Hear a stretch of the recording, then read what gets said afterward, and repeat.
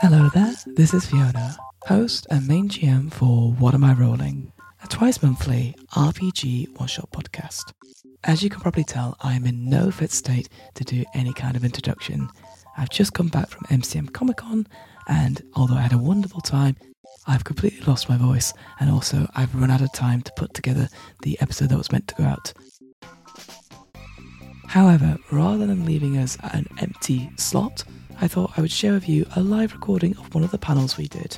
So this is the live recording of Caution, Character Development Ahead, setting up a tabletop RPG character. We had myself, Hamilton, Hem Brewster from Dark Dice and Blighthouse Studios, and of course Taylor from the Backwater Bastards.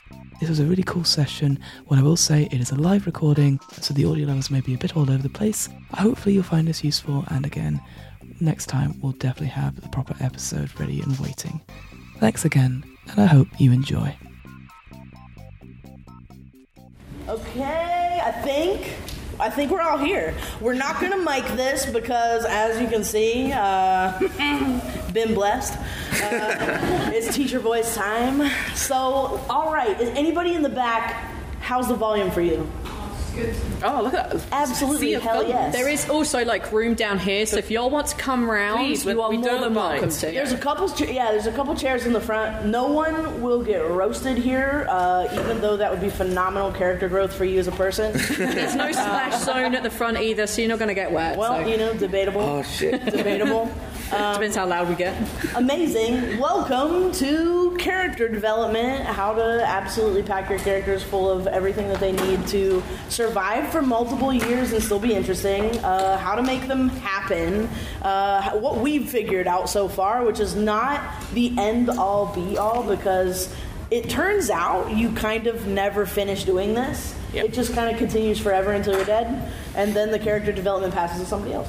But I'll be moderating this train of destruction, and I'm Taylor. We are all working adjacent to or within podcasts. I'm from the Backwater Bastards podcast, which is a sci-fi comedy show.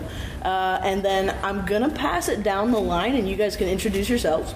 I'm Hem. I'm also known as Volley of Volanda. I am the GM of the Lucky Die, which is a D&D, and I'm also Rowena on Dark Dice. I'm Hamilton. I'm part of a few things. I do a DM's book club, which is more about talking about D&D, so we just weekly, which I do with Fiona here, and we just look at things in the books and then talk about them. But also, I'm a forever DM. I DM for a thing that's just coming out called Bowies and Spelljammer, where people play different incarnations of David Bowie as he flies through wild space in search of adamantium and his adamantium ants, and it's a rock opera and it's a lot of fun. And I also do some Warhammer stuff because I'm a weirdo, but I love it. Hi everyone, my name's Fiona, she, her pronouns. I also run What Am I Rolling, which is a twice monthly RPG one-shot podcast where we do lots of different systems and therefore loads of different characters and stuff. Again, mostly a forever GM, but that's okay because I really like that. And yeah, happy to be here. So we're gonna kind of do a weird structure with this. We're gonna cut it halfway and then make it interactive. So I have heard through the grapevine, I know some of you have visited us in our table zone in the side quest area, there are questions out here, and I kind of want to also do a bit of an OC show and tell showcase. Tell us what you're doing. Do you have any questions? What's happening? What have you learned specifically that has helped you with character development? And before we do that, we'll have the other half of the thing. We'll do that.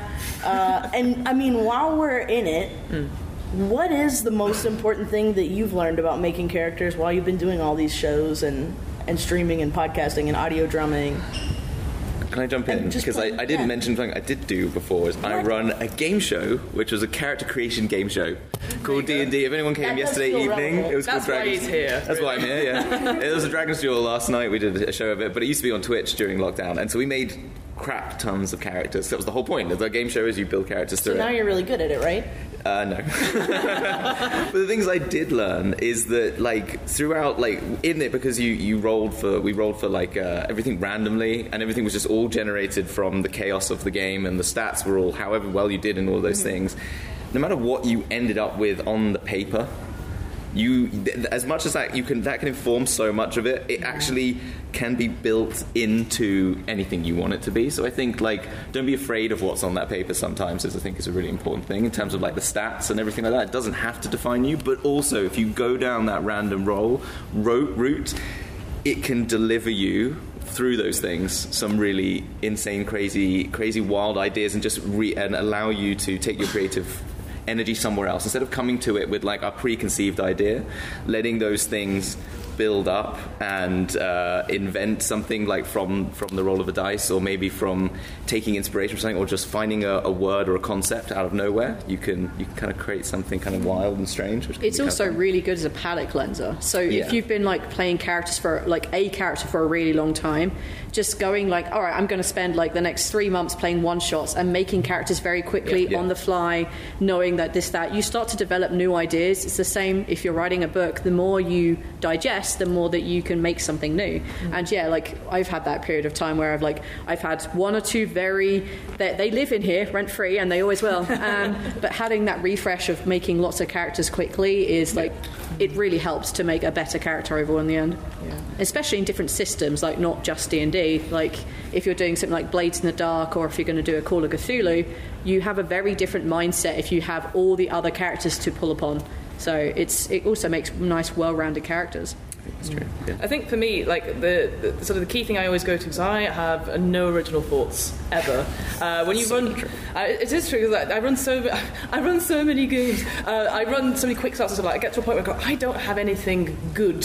When I say good, it's stuff like, oh, I wish I thought of that. I wish I thought of that. So I go and just watch a lot of films, a lot of anime, read lots of books, and I go, oh, that's great. Maybe I'll just do a twist on it. Like the one I always remember is that I had a game coming up of it was called Liminal, and it was all supposed to be like some sort of horror creatures, and I was like, I don't know. The week before, I saw Renfield, and I was like, I will eat bugs, and that was it. And it was great. I had a great time. Nobody else did, but I had a great time because it was just taking something and then like doing the twist on it and making it something different. And I do love that. It's just something that I was thought was just a little bit easy, and it's already out there. So there's no problem if you can't think of an original creation. It's something that you can develop over time. So I'm very much going like, what have I watched recently? What have I seen recently? And take that and then use that as my character with my own twist on it. And most of the time, the twist is me just turning up and just saying things and going, just hoping for the best. You know what, though? To that point, I feel like being able to do that, is anything original? Is anything left that we have on Earth? Is it truly original? And just being able, maybe it's less about like if it's original or not, and more about, are you able to then extrapolate and manipulate that thing to then make something original off of it? Because I think that's like one of the funnest ways to build a character. But building a character, do you have like a personal bespoke process when you're building characters, or is there something in that process that's important for you? Literally none. Because every system, fantastic. Every system and every game or setting should be completely different. Like if you want to experience the range of games that are out there, like you'll do fantasy, you can do sci-fi, futuristic, and the way I make the characters, it can either be like in Dark Dice, Rowena was 2 sentences. She wears thigh-high boots, and she got kicked out of a guild for sleeping with someone. So that was the entire story I had, and that's a D&D character that I have run for many years. I love her. She's very deep and complex. And yet I've had other games where I've looked at the character sheet and gone, all right, I want to play the Avatar of Death. I want to be a Valkyrie. She's going to have a very dark, tragic backstory, and that's how she becomes this ferryman of the dead to the correct places in Valhalla or Freya. And I was like, okay, that's how I'm going to build it. I'm going to look at the stats and see how I can make this concept. And I've also just done hell roll it and see what happens. And they have been my favourite characters because I had 4 negative stats, 1 0 and 1 positive, and it was a 1.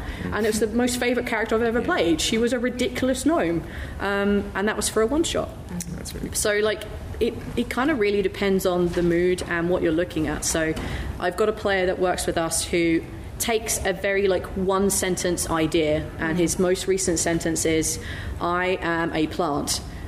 He's literally a plant. Like he's a parasite, and we built that up. So he's now a parasite. He had a human identity, but now he lives only as a plant because his human got murdered. I'm like, okay, that's pretty cool. And then he looked at what the structure would be, and like, oh, there's this one ability, and there's this one stat here from Call of Cthulhu, and that's how he builds his characters.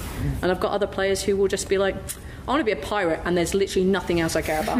Yeah. Got a few of those. Yeah. People love pirates. People love pirates. You've done that before.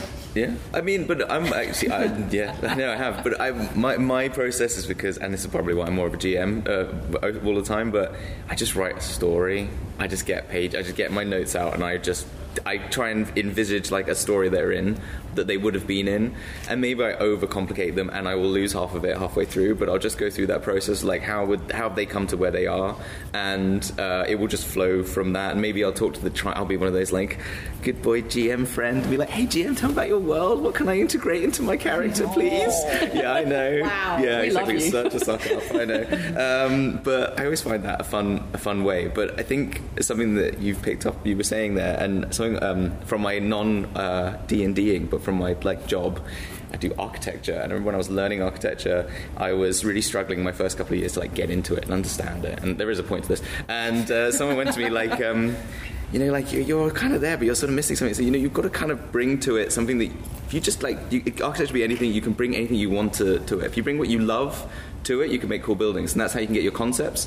And I think like with a character, if you can take something like you're saying, you take something you've watched in a film, yeah, or you say like that your friend wants to be a plant, but if you've got something that you're interested in that's like abstracted from the game of D&D or whatever system you're using, and you can bring your own personality and like something that is wild and fantastic, like maybe you love flower arranging, or maybe you love pattern making in real life, and you can just add that into your character, you're going to get something that is uniquely you, but then in a different world. But also you're going to take something that's maybe a Morkborg flower arranger. I'd love to see what that could be. You know, like make something wild out of it, and that's something that I try and do as an addition. Like, okay, I've been all the good GM play, like to the friend to the GM, and then be like, I'm really interested in physics, so I'm gonna bring that to this one, for example. Or I really love rock music or something. Yeah. I think again, like I said, from a GM's point of view, when I'm suddenly going, oh, they need a character for this moment, I go mad and I go creative. So I was actually going to demonstrate here with improv exercise. Yeah. So Taylor, I need you to come up with a name for a character. Hem, I want you to come up with an emotion. And then Hamilton, I want you to come up with a career. We'll go down the line one at a time, and then I will be that character and do a monologue in that character. Oh my gosh. I know, it's crazy, I know. So what's the name? It's Franklin T. Jelly. Franklin T. Jelly, yeah. And Anxious. Anxious. Cat Wrangler. Oh, I don't know where they've gone. They were just here, and I was just putting them through the fields, and then they've just left me here. Oh, don't be angry at me. Maybe I'll get those adventurers, and maybe I'll get them around. Ooh. Exactly. That's what it is. Oh, no. We made one. That's what. But that's the thing. It's ultimately for me, it is like random dice tables, and I just take what that is and go for it. And sure, that's just a quick NPC that the players will go, who's this person? We want to come back to them, and I go, quick, write their name down. They're anxious. It's the cardboard cutout versus the 3D model that you made. You're like, oh god, guys, no. But I don't mind it. I love being put on the spot. That's one thing I love as a GM, is being put on the spot to do these sort of things. And it happens all the time when they go, what's this person's name? I'm like, what is their name? And they go, ah! And I'm like, just panic on there. Such a great trick. Yeah, and that's a proper improv exercise. You can do it around in a circle with players and stuff like that. And maybe that's another way to create a character, is that you just all create based on that emotion, but obviously you don't confer at all, and just see where you get from there. That's really cool. Yeah. I like that. I've got a question for you guys, actually. You mentioned like GM friend, like friend to the GM. What do you guys find as GMs? Like, if my player does this, I'm just like, yes, thank you for giving me to this as a GM. Give me nothing. You want a blank slate? That was my favourite. I had some guy come up to me and say, it was my best one I've ever had, which was like, he was new to D&D, and he went, I just want to be a ranger. Why? I mean, for a start, why do you want to be a ranger? Okay, I mean, Jesus. There's got to be a hot take in everything. Sorry. And I was like, it's like, I don't know, I've never really played it before, just, you can't, was like, And I was like, okay, cool. So I made him into, he had no memories. He was in fact the clone of a wizard. He was one of 20 clones of a wizard that escaped from the wizard's lair. He'd been keeping them in there. And the wizard was tracking him down. I never told him any of this. I said, yeah, you're just a ranger. You come from a far land. You don't really remember much. Didn't really have much of a life. And then I just kept, had all these little, he was a gnome ranger, and I just had these other gnomes, following him. And he just said, oh, you've got this gnome following you. You don't know why. And it was hi, his name was Panhorn. And he goes, oh, Panhorn 19, how are you? And he goes, 19? He goes, I'm not 19, I'm 25. And he goes, no, I'm Panhorn 1. And I was like, and that was so much fun. I love that. So yeah, give me nothing and I'll do it for you. It is amazing when a player can trust you with that. Because it can also very much flip the other way. Of course. When you make a story for them and they're like, I don't like this. And you're like, oh boy, how do I backtrack all this? That's where safety tools come in. Yes, 100%. Yeah, exactly. But yes, you're very right. Yeah, because I'm coming up in the next couple of weeks. I'm running a cult Divinity Lost game. So people around the table might not know what that is. It is, think of horror. Worse. Because I run lots of horror games. I've run the Alien RPG. I've done quite a few other bits and pieces.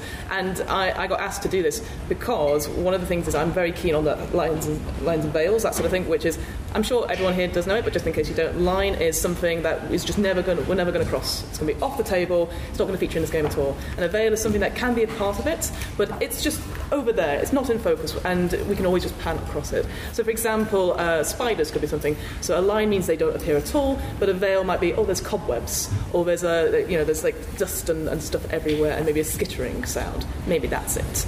But I agree, because I think once you've got that down, and the player goes, so you know what the parameters to push. Because I'm a person, I love being put on the spot, I love being pushed, but I also love knowing what is going to happen and going, there's a bad decision behind that door, and that door needs opening, and you know who's going to open it? Muggins. So yeah, I think for me as a GM, I love players who come with 5 bullet points and nothing else. Because I agree, I'm sure people will write beautiful backstories and beautiful tales, but it doesn't involve the rest of the people at the table, and it doesn't necessarily involve our world. So of course, that mishmash and trying to fit people in is really difficult. One of the games I played recently is Good Society, which is like a Jane Austen RPG. And we start by creating our major characters, and then we create something called The Connections, which is a character that has influence over that character. So it could be a wayward aunt, a younger sibling, etc. And then somebody else plays them at the table. And so instantly you can have these connections with other people that are playing people that you've made, but you don't have a conversation with yourself. And it's so delicious because people go, I want to be in that scene as the younger sister, and I've been found with this other person. Oh no, we have to get married now, and you're like, so it's just creating those dynamics, and that's through group creation as well. So I'm a massive fan of group collaborate and just knowing where the story is for everyone, and so that we can really enjoy it, and that I can surprise them without scaring them. And there's a lot of different tools for character creation. We used one recently. Yes, we did. Yeah. Do you have it? I do. Oh, it's crazy you bring that up. No, but we're talking about chaos injection. It's I got these. I found they're called better backstories. It's like a big bundle, but it's a bundle of weird cards that have just random concepts and things, and you just shuffle them up and you pick one out. I'll pick one out randomly. But, has anybody ever used this? Has anyone ever used this and who's seen this? It is cool. It's kind of cool. So there's loads more things. Every single mark on the back can mean something else. I won't go through all of them, but I pick up this and it's glitch. Technology always seems to malfunction around you, from scissors to mainframes. The darn things just won't work right, and you just can add that to your character. But we did it for our Mortborg game that we played earlier on the stage down there, and it was because we were trying to make some characters pretty quick for this game, and we pulled out pet for one of them, and we just made it, okay, you have a pet, and then someone pulled out that they were cursed, and I was like, well, maybe you were cursed to be their pet. And that's how that came out. and then someone had, and then the third person, Chloe over there. Chloe and Will. There they are. Chloe's Will's the pet. You were there? Had a prophecy and a premonition, and they had the premonition of this curse and witnessed this pet being transformed into it. And it was how we made this weird little group dynamic of... Suddenly everybody is connected. Yeah, and just by these random little cards. 5 minutes. Yeah, exactly. You pull the cards, you see what you get, and then it's how could these actually be about the people here?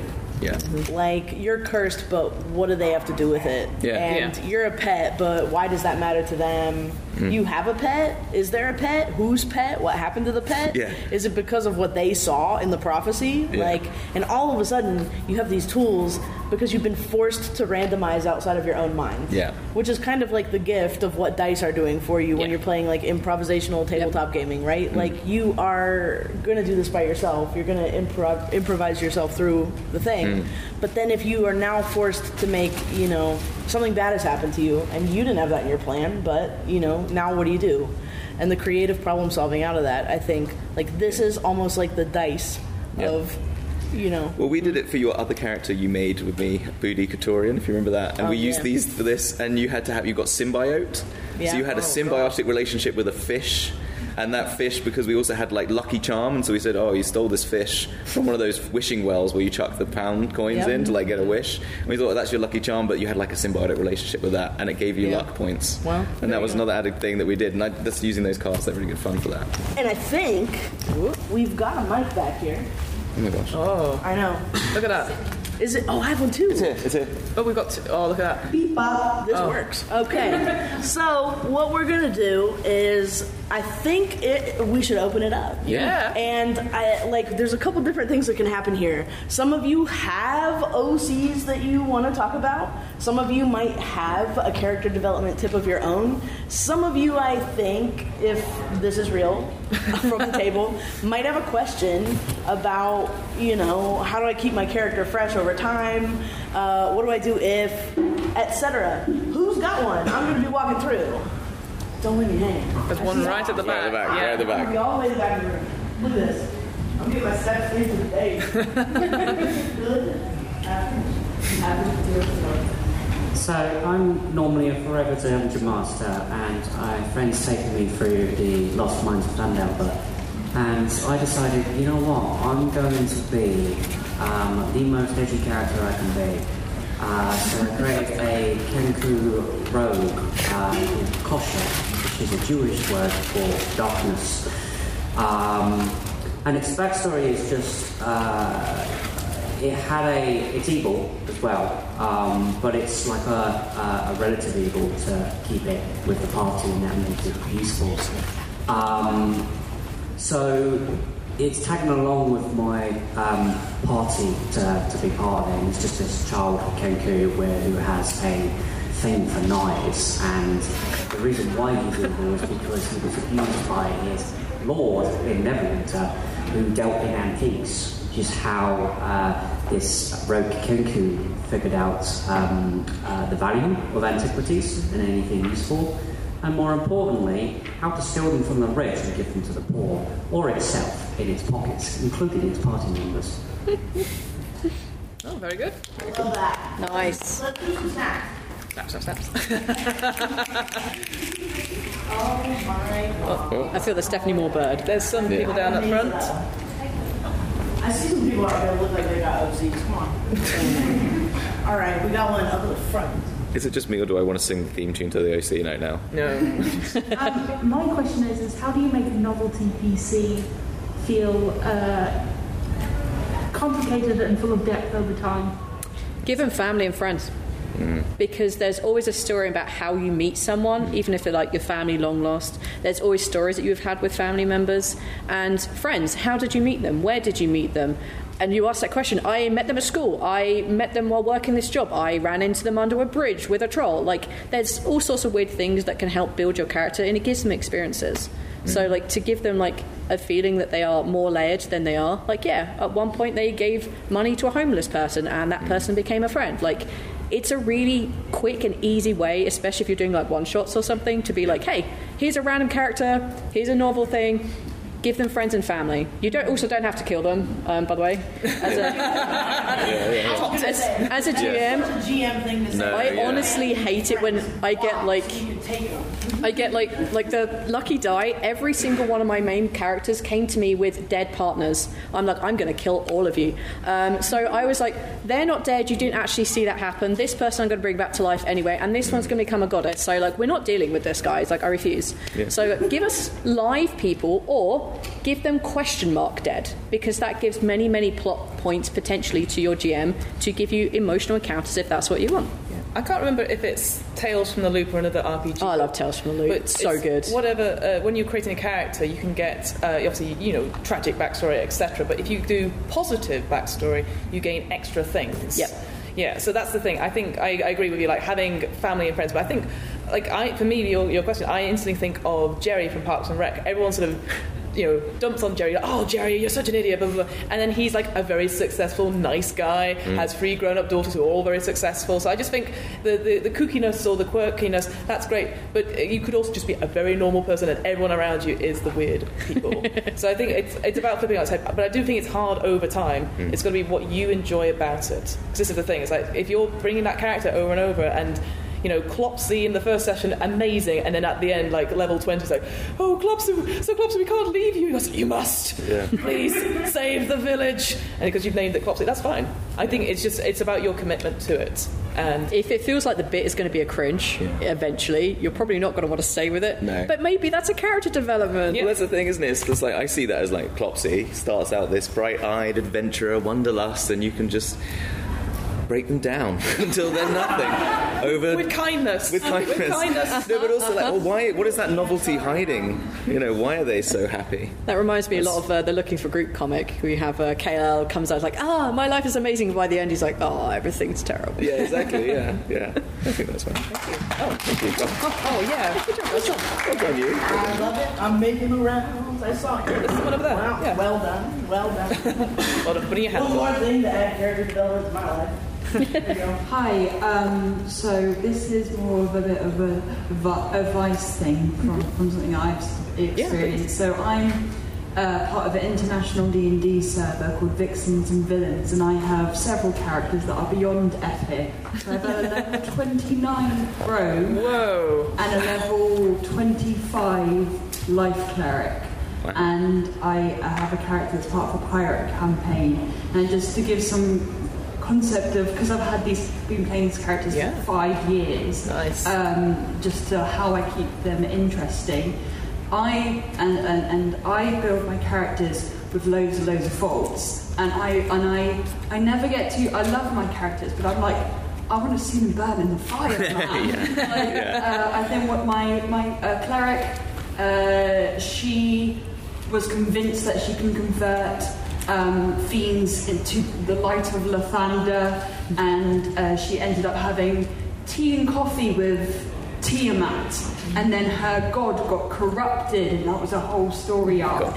The level 29 rogue, she fell in love with a vampire and then had to split her soul because she made a devil contract and revealed the name, and then on the server that we were, there was the gates to hell got open. It started off like a bunch of combats that were devil based, and the pirate campaign that I was in, it was a whole arc of she was a light asthma that got corrupted to a demon, and then she went backwards the other way and found her long lost mother and things like that. That was just a bit of context. Yep. But going back to it, the part of the server, and I don't know if this is necessarily applicable for everyone, but what kept those characters going along is roleplay outside of the table. We had a D&D server on Discord, and I could have conversations with player characters. We had a bunch of head DMs, but keeping the dialogue going. So what you're doing in downtime, if you can, create some sort of party server with your group or some sort of Discord, and have conversation outside of the table with characters, and that can really build up your characters. So a lot of the reason why those things happened is because of stuff that happened off the table. That's so cool. I like that a lot. Really? One of my favourite things is literally sitting back and watching our players talk together. Oh, it's the best. It's the best bit. Yeah, I literally first of all, it's amazing watching random characters they've made interact with each other and have a genuine connection. Yeah. And also, my prep goes so much longer when they talk for 20 minutes. Yeah. I'm just I've got the next session, guys, don't worry. Yeah, exactly. Yeah. But yeah, I highly encourage all our players just to talk as much as they can in character, and it's a little bit different when you're at home game and there's 6 of you around the table, because it's a little odd to have we are only going to focus on these two to one side. So having them as an off-table conversation is a fantastic idea. I used to know someone who would write all of his notes for whatever system from the perspective of his character. So it's what his character remembered, which is a great shout. But obviously you're like, oh, what happened last session? Like, well, I think I remember this. And I was like, yeah, but what happened to me? Like, I don't know what I wasn't there with you, you know. So I quite like that as a way to keep connected to your character, for sure. No, I love that. That is so spicy. How do you keep characters fresh? What's the longest you played a character? Me? Yeah. Well, similar. Or anybody. No, it's me. You've got the longest. We're talking about you now. So it's similar. I've never got to the high, sort of level 29, I think you said. So I got to it. I mean, fair enough. I got to level 20. We did a 5-year campaign as well, like a homebrew one. And it was mostly off. We recorded it a little bit, as one does in person, and then something called the Pandemic. I don't know if anyone played that game, or then we had to go online, and then the final game, we managed the GM came in person, so that was 5 years, all the way from level 1 to 20 of just a pure barbarian, because they're brilliant, and they're just me. But we were all there. I had my little worksheet out, and I was like, okay, this happens, and we had a 12-hour game, and it just got to that point. It was epic, but we had a heartbreak at the last moment, and we all burst into tears for the last hour. And it was just because everything had concluded, and it was that closure we had. Because I remember talking to you about it when sessions were cancelled. I'm like, we're so close to the end, Hamilton. We're so close. You're like, Fiona, okay, God, I don't know anything about your character. Well, I did by the end of it. By the end of it, you did. But it was just a way that. I mean, I'm very privileged to be able to play such a long game. We did every Monday for 5 years, and on and off, missed a handful of sessions. But from that, we gained so much, not in terms of just playing characters. Characters die, they come back, all that sort of thing. But it was just such a moment. So when we finally finished, we knew it was ended, and not left on a thing. So that's the thing for me, is that no matter how long it is, whether it's 5 years, whether it's a one-shot, as long as you're happy with how the story ended for your character, that's all that matters. Or even if you're like, it's ended for now, I can't wait for the next session. That's what it should be, is for either of those two states. I love that. Okay. I'm spatially. I'm sweeping. As somebody who GMs quite a lot, PCs, and keeping them kind of narratives quite simple, because you can kind of hide their goals and their aspirations and things. How do you keep a player character true to what you created and want to continue to be their path? Because more often than not, they tend to mould and change as you played them. So what's a good tip for kind of as a player character, being able to keep your character true to how you created them? There's a lot. I think having a cheat sheet of your ideals is those sort of things, and I'm one of the ones I played a bit when I was younger, a lot younger, was Planescape. And the thing I liked in that, it had a belief system in it, and I kind of keep that in my mind as well. It's just, and it doesn't, in Planescape it's very much related to your belief in what the multiverse is, but I kind of like that as a way of just what do they believe in, what is those things, and having that on there. And I'm when I'm playing in home games, I find myself falling into my characters myself. My personality becomes too much, so I always try and remind myself that this person isn't me, and I try and have those, because I know I can easily do that, and try and remind them that they're maybe not as outspoken as I am, if they're going to be that sort of character, and try and keep those personality traits written down, and also being kind of aware as you are going through it, are they, when things happen to them, because this is the thing is, we're talking about backstories, but a lot of it is going to be what you're going to be playing through, and trying to figure out really, how would they react to this, and would this change them? Is this the sort of thing that would cause them to change? Is this the time your slightly evil rogue is going to save the orphan and not take the money, or are they still going to stay true to form, or whatever that sort of moment is? And I think giving yourself the opportunity and the time in a game as well, you've got the time, nothing has to be rushed, and giving yourself that moment to reflect on things, or after a game even, I think GMs are, I would always be, if you want to go back and say, hey, I want to come back on that, and actually I think they would have done this differently, and being free and having conversations like that with your GM as well, out of turn and out of combat. I'm normally the GM. But if you're the GM, but say PCs are easy, I get that. Character, I find it. as you say. Yeah. You end up falling into your character. Yeah, and it's really easy to do if there's a lot of table talk and there's like lots of time between combat rounds looking at you mages. So like there's a lot of like you who fall into that, but I have the like one red thread rule, which is like this is one thing about my character that will never change. Yeah. Like I had a psychopath and she rarely ever spoke. She had one-syllable words, and it wasn't because she was antisocial. It wasn't because she didn't like people. She just didn't talk. So her actions spoke louder than her words, which is really difficult because I talk a lot. So that was the one thing that never changed. And as you were saying, occasionally there are moments that might change that. Yeah. And that is also a character development, and that is okay for that to happen. Like, it is okay if, like, yeah, the one rule is they only use one-syllable words and they don't speak often. But in this one situation, they had to change for X, Y, and Z. What is that reason? And then afterwards, slowly that can develop over time into something else. Because if your characters and you want them to feel a bit more real, we change. I'm a completely different person to the person I was 10 years ago. Like, I'm here in front of all of you. This would terrify me and I'd be on the other side of that door. I'd never be here. So yeah, people change. I think it's okay for characters to change. And I have one red thread. You have a bunch of lines that you write down, like, this is important things. And I think little reminders here and there, or having like one ideal, really helps to like keep that character focused on who they are.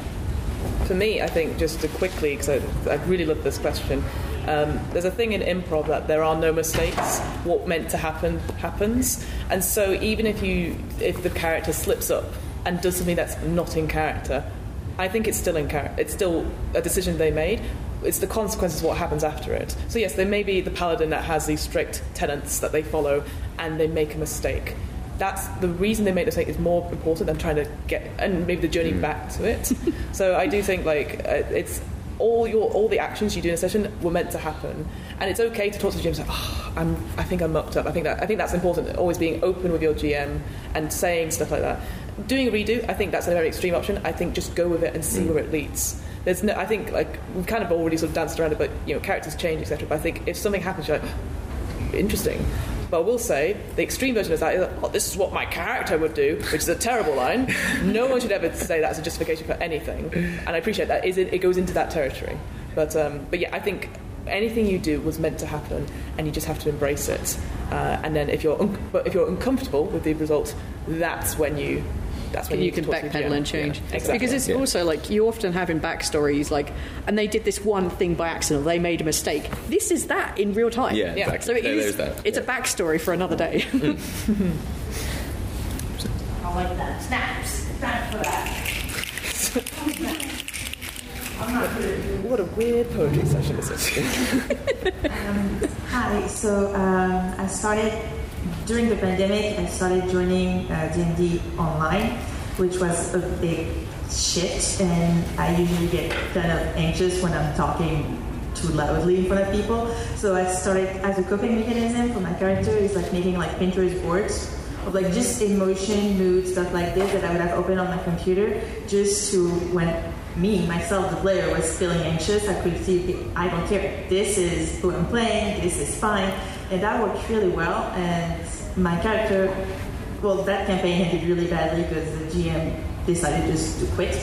But I love my character, so I kind of asked my friend who was starting a new game, hey, do you mind if I recycle it? And he was like, go for it, that's great. And I realized that I was more of a visual player, so I started doing some sketches, like before sessions, or even like if I had like a really good session like a few weeks back, I would do some sketch, like a snapshot of what happened before, just to get me back into it. And I kept a journal, like my notes were literally like my character's diary. So if I did a level up, that's when I would write everything up, or like do like session recap and stuff like this. And literally it was in her voice. So if it was like a really bad, crappy session, I would actually maybe take out my watercolor and do like a big black splotch and say like, didn't go well. And if I had to, do you remember what happened then? Nope. I just blended it out. And then it went really well with both like keeping my character fresh, because it was like more like, you know, kind of like me, kind of a mix of the two, if it makes any sense. But it was pretty nice. And when I actually, finally, like 6 months after we started, I met my GM in real life. Aww. And I showed him, oh, by the way, this is my campaign journal. And he was like, I'm going to steal that. That's amazing. That's gorgeous. Yes, snaps. I love that. Yeah, I always used to. I'll just quickly, as you're to cover for you, that I remember when we used to play in person. Every week I'd go from work to the thing, and I would write something, like a little monologue that I would say at some point in the session. I never came up except for one time, and it's when I died, and I was like, oh, well, I'm going to read this out as a letter to my players, and I have it here, and they were like, yeah, and so but taking that emotion and putting it somewhere, I used to do that before every session, and that was really good. It's also not only great as a character building to do something like that and have like memories of like what happened last time and put yourself back in the state, but as a GM, honestly, it's incredible when someone says, I remember what happened last session. Oh, yeah. Yes. I cannot tell you how much my heart sinks, but my face keeps on smiling when someone says they don't remember. Just maybe lie. Maybe you say you vaguely remember something. Give me some hope, guys. Quick story on that. So I've been running Curse of Strahd, which everyone obviously knows. Someone suggested to me, why don't you give them a shared Notion to put all their notes in?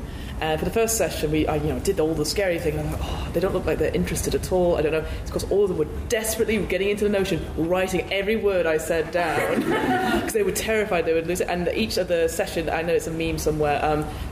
They've named each session, and they've started putting memes in the session notes. Oh my gosh! So yes. I go back and go, oh, so this is what they remember. Excellent. And then I'll get them to do the recap as well. Yes. Screaming memes. Lots of screaming memes. Lots of like, what is this? Capitalization. So yeah, amazing. Anyway, hi. I'm also forever DM. Hooray! I was invited once on a very short notice to a D&D game. Someone in the morning said, "Hey, we're having a D&D game in the evening, and we need another player." I went, "Oh crap!" And I called up a friend, and he was like, "I was like, how do I create a character? I have no clue." And he was like, "Yeah, I give you my playlist technique. So if anyone really likes music, this is a really cool technique I wanted to share. Just randomly click through your playlist and then go by, okay, the first song is the name, the next song is the occupation, the next song is I love that. Yeah. Stolen. The character that came out, I really love her. She was an artist and a roller. And she found like a terebinth bottle with a genie inside. That was randomly in her, what's it called? It's like artist room. Yeah. Mm-hmm. And from there, the genie was like, "Hey, I need you to find this and that, does that, and do the one shot." And so if anyone likes to use that, feel free to. I thought I might share it. That's cracking. Pocketed. Yeah, definitely pocketed that. Very That's great. What's your name? Okay, we have to I also know that Chloe uses playlists to make playlists for your characters, don't you? You make an actual musical playlist because you've been on my shows and done games with me, and you send me the playlist. They've got awesome music in them, but it's a good way to get in the vibe. I like that. Yeah. Hi, I'm a fairly new player. I've just been playing for about 6 months. Welcome. But I'm loving it so far, and one of the things that I really wanted to bring into the session, we do have a Notion page as well. To centralize everything, but we also done a collective challenge, a character development challenge. So we have a couple of playlists for each character that are accessible, and also what other characters in media would have similar traits or features with the character, the characters we've created. I suppose the question is, do you have any similar character development challenges you've seen players do collectively, or any challenges that you've done yourself? Similar, pretty much what you've covered. I run lots of streams for a network called Girls Run These Worlds, which features sort of femme-presenting folks around the table and tells stories that we want to tell, which is I highly recommend checking out Girls Run These Worlds. I didn't think I'd be plugging them today, but I'll do that. But I run Alien, the Alien RPG, which you can also get at the Free League stand downstairs. Get that sponsorship in. But with those scenarios, you get pre-gens. And I'm not someone who, like, obviously for my own characters, but I don't really think about the person. Like, here's a pre-gen, don't worry, it's a new system, etc. And one person took their pre-gen, came back to me with a Pinterest board, their music, and made a character, which for me, it's a second scenario which is all about Marines. It's basically the Aliens film. And they brought such a softer side to Marines, which is obviously like, well, they're supposed to be like, aliens, whatever.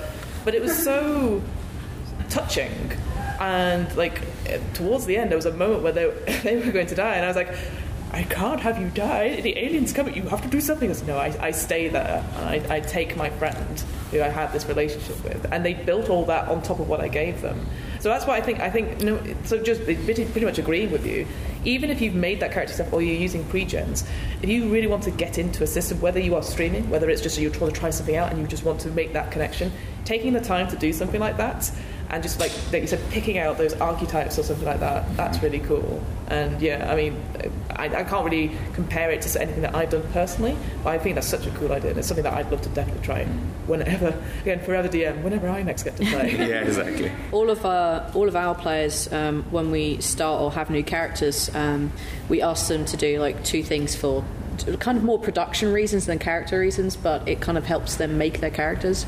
We ask them to make a playlist for music, and that is for them to figure out headspaces, moods, ideas, make links, and also to allow our editor to make music themes for them, so we can have that playing whenever that works for them and have that under important moments, and also to make like a Pinterest board or an art board, so that we can see what kind of artistic styles works for them, and that really helps them to like figure out what they look like, because we don't use maps and minis, we use everything theatre of the mind, so it helps them to build that idea, and it helps me too, because I know what I'm looking at. If I see like a bunch of plants and I see a little cactus man, I'm like, right, that's Neil, that's my cactus boy, that's my plant boy. So I know what I'm looking at when I'm looking at those sorts of things, and listening to the music that they provide really helps me to make a story for them, and it's really good to like help flesh out characters. Yeah, I dabble in doing art, and I like to do... Dabbled. Did you draw all the artwork for Bowies and Spelljammer? Yes, I did. Yeah. Dabble. I do art. No, but I like to draw the characters my players are playing as much as possible. I like to do that if I can. And I used to use it. If you're not a drawer, there's a really good app that we used for Dragon's Duel when we were trying to if you want to start visualizing. It's called Reroll. It's an app, and you can make pixelated versions of characters. It's actually pretty cool. But I think getting a visual of your character, and if you can draw stick people, or you can just find an image online and giving that makes them more real, and it it kind of it's something to really hang on to in terms of visualizing things. I think that's a really good one. Totally. Thank you actually for raising that. I've been, for the past couple of weeks, I know this is quite controversial in the artist community, but I've been using DALL-E to generate my character and iterated on it so many times.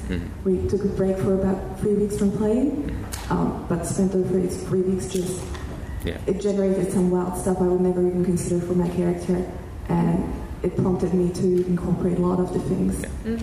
So that might be something that can be quite helpful if you have a break for a couple of weeks, I suppose. Yeah, absolutely. Yeah, it's a good idea. And I'll bet we could do 2 more. I'm going to go to this side because I'm Terry. Hi, I've got a question and an OC. Okay, all right, let's go for it. My OC is actually one that is completely out the box. I had to homebrew it in the end. I am a penguin. Yes, love it. Of course. Yeah. Yes. Didn't find out until after I started doing it exactly where it's now set. So I'm a penguin with set in the Tyranny of Dragons. Cool. area. Yes. But I'm a penguin ranger with a pet polar bear. Stay down. She mentioned rages. I know. Yeah. But the idea is because technically in D&D penguins are only classed as pets. Yeah. Because my owners have gone missing, they've been kidnapped. I do not know anything else about this now. That's all on my DM. Yeah. Cries inside. Got to deal with this one. That's awesome, though. That's really cool. I love that. The question is, I am trying to stop these guys DMing and actually get them to play. Because our way of doing it is every other week, one of them would DM. Oh, cool. Okay. I'm now trying my hand at DMing. What's the best way of doing your first ever campaign? Are you thinking a campaign or a one-shot? I've done little one-shots. I'm actually going to be starting in Strixhaven. Okay. Is it sorry, I'm terrible at D&D, even though I run a D&D podcast. I'm awful at it. Is it a pre-generated module? Yes. Okay. First of all, don't worry hugely about the rules because you have GMs at your table. Yeah. I think the idea that the GM should know every single rule and every single class thing is absolutely ludicrous, especially with the amount of homebrew that people bring. Yeah. You have people at the table who are on your side, right? Good. Right. They will help you. We'll find you. We'll turn up as the penguins. Yeah, don't mess with the penguin. We got you, but like, don't stress massively hard about the rules. You have people who will help you, and if like you get a weird little rule wrong, roll with it, or say for this one instance it's going to be this, and then just read through and absorb what you want of the story. Like, you don't have to know off the top of your head exactly what this one character in this weird place has for breakfast every day. Don't worry about it. Read through it, and if it's easier for you to say it in your own voice rather than what's written as the module, say it as your own voice, because the one thing about modules that I don't enjoy as a player is having my GM read something that's not in their voice. You can bullet point it, like if it makes it easier. Read through it, find things that you find interesting, and go with that. Like, do not stress the big stuff, especially as your first go round. If you're a little bit nervous or uncomfortable, just go through it, find the things you like and roll with it, and you have people who are there to help you. It's a group game. It is not you're responsible for everyone's happiness. You're all responsible for everyone's happiness. So chill, and you've got it. Yeah, I think the only thing I'd add on to that is, because I've only started doing my first long campaign recently. I'm the queen of one-shots and horror. Together, I am a god. But I always set like a limit and then check in. Because and so if you know, okay, the next 6 sessions I'm going to run this story in Strixhaven, that I know it does it in the years as well. So you're like, we'll do the first year. That could be between 6 to 8 sessions. And as long as you check in with your players, like, are we enjoying, etc., and then finish it at a high point within those sessions, then you can decide, okay, we'll take a break, we'll switch around, etc. Because I think there's nothing scarier, I think, as a GM to have like, I don't know where it's going, I don't know if it's going to end, and we've already said, you've got GMs at your table, we know how to help. And if you're like, here is an obvious door, I need you to go through it. If they don't go through it, you go, drop ship, everyone dies. That's what happened to my campaign. Rocks I just moved the door. Oh, behind them. Yeah, no, just move it to a different place. Like, you have 2 options, left or right, and you know what's right is really boring and mundane. So long as you're able to hide it, because nobody knows what's on the other side of the screen except you. So if you need it to be moved to make it fun or interesting, or one of your characters deliberately wants to stay in the pub, move the plot point to the pub. Like, they don't know what's behind the screen, only you do. Unless you've read the modules, in which case, shh. Yeah, exactly. Yeah, don't really know. Can I add one thing that I'm going to steal from? It's still something from Fiona that you do in your campaigns, and I'm adding that in, which is you have your foundries. Yes, because we talked about lines and veils as like boundaries in the game, but foundries, well, you could describe them because it's something you shared with me. So, smooth, I like it. So obviously boundaries, and this is for everyone, so obviously boundaries and safety tools and stuff like that, they're really important, but they do suck the energy out of the room. We've all been there, we go, I don't want to hurt anyone, of course I would never say any of these terrible things, and it kind of just like, we're about to start a really good game. So my improv teacher, Katie Shute, who got it from some other improv thing, I'd go check out her book, that's another thing I'm plugging today. Boundaries is something that makes you excited as a player at the table, something that brings you joy. So for me as a GM, I love being put on the spot. I love being given these things and they go, you now sort it out, and I go, okay, here's a solution, and just going for that and just seeing where the chaos runs to that. Boundaries could be something as simple as I want to have a character monologue at some point. I want everyone to shine. I want to use my cool powers as a monk. I like puzzles. I like puzzles. Yeah. I'd like to see a puzzle. So I've been in games where they've gone, my foundry is puns, and I've gone, that is on you, my friend. I'm not going to force it. Sometimes people like to be able to sing, etc. And all it is that you say all these things at the beginning of the session, and then if organically you're like, this is a moment where I can make this other player shine, we can work towards it. And I just think that just means that everyone's looking out for each other to make each other enjoy the game. And it's the same with improv scenes as well. So boundaries, important. Boundaries, also important. Yeah. So, thanks, mate. Sorry. I got you. I saw a hand up. You have to go to the bathroom? You're not allowed yet. I was just gonna add stars and wishes to that. Yeah. Because I think we talk a lot about, how am I not doing my character right, or should my character be doing this, or should my character be doing that? And I think that so Stars and Wishes is at the end of the session, you say, Stars, these were standout moments for me. These are moments for me that I thought were really good. I thought you did a really good job there. I really like the way that you did that. And then Wishes is basically like Foundry's, but on a session basis. Mm-hmm. You know, I wish that we had more time for this, or I wish that I'd had a chance to do this. And then we give everyone else at the table a chance to give our character power or give our character opportunities for the things that we're looking for, and we reward good behaviour, and the GM's not left thinking, was that session any good, which I think happens very often. You know, you enjoy it, but we're not always that great at saying how much we enjoyed each other's play or how much we enjoyed the GM's GMing. So we have the thank you rule. A friend of mine that I was playing with, he realised for years that he was a dick. Because at the end of every session, I would turn around and say, thank you guys so much for playing with me. Like, as a GM, like, you guys have done, I'm not going to lie, about 20% of the work to make this super, super fun. Yeah. And I've done a lot of the other stuff, but I wouldn't do it without you guys. Yeah. Like, we're looking at season 2, but I'm not going to do it for the rest of my without all of my players, because I love all of them. Like, they are my friends, they are my people. And I always thank them for spending the time with me to play the game, and for being super patient with me when I don't care about the roles, or when we have to spend like an hour with a character, because podcasts slightly different from games, we can take 2 hours out and have like one-on-one sessions and not worry about it. So I always thank them. And my friend realised he never thanked me as a GM. Ever. He was just like, yeah, I did great, didn't I? Get in my car and I drive him home. Like, but yeah, he realised after a while, like, you should probably be thanking not just me as a GM, but everybody else at the table too. Especially who had a really good time, and saying, thank you, but you were amazing at this. Oh my God. Because it's about lifting each other up and giving you spaces to, oh, I know that character has an issue with this one weird person. I'm going to set them in a place where they get to have power and shine in that scene. So it really is a collaborative thing, not just with you and the GM, but with the other players too. The only thing I wanted to add about Stars and Wishes, because that's something I use as well, is that you can give stars to yourself. Because let me tell you, there's nothing worse going, I had a good time, oh God, I can't, stars for everyone. And you like, can't think of a specific thing. And then other people go around the table and go, oh yes, star for that. So you can say, I did really good.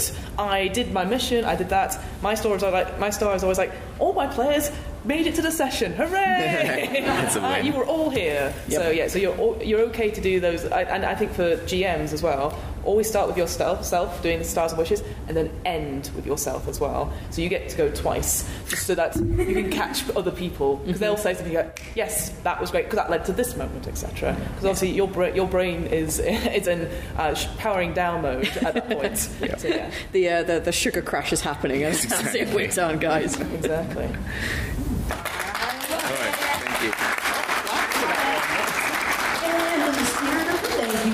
Thank you for coming here and spending time with us and doing this and sharing your OCs and your questions and all your thoughts.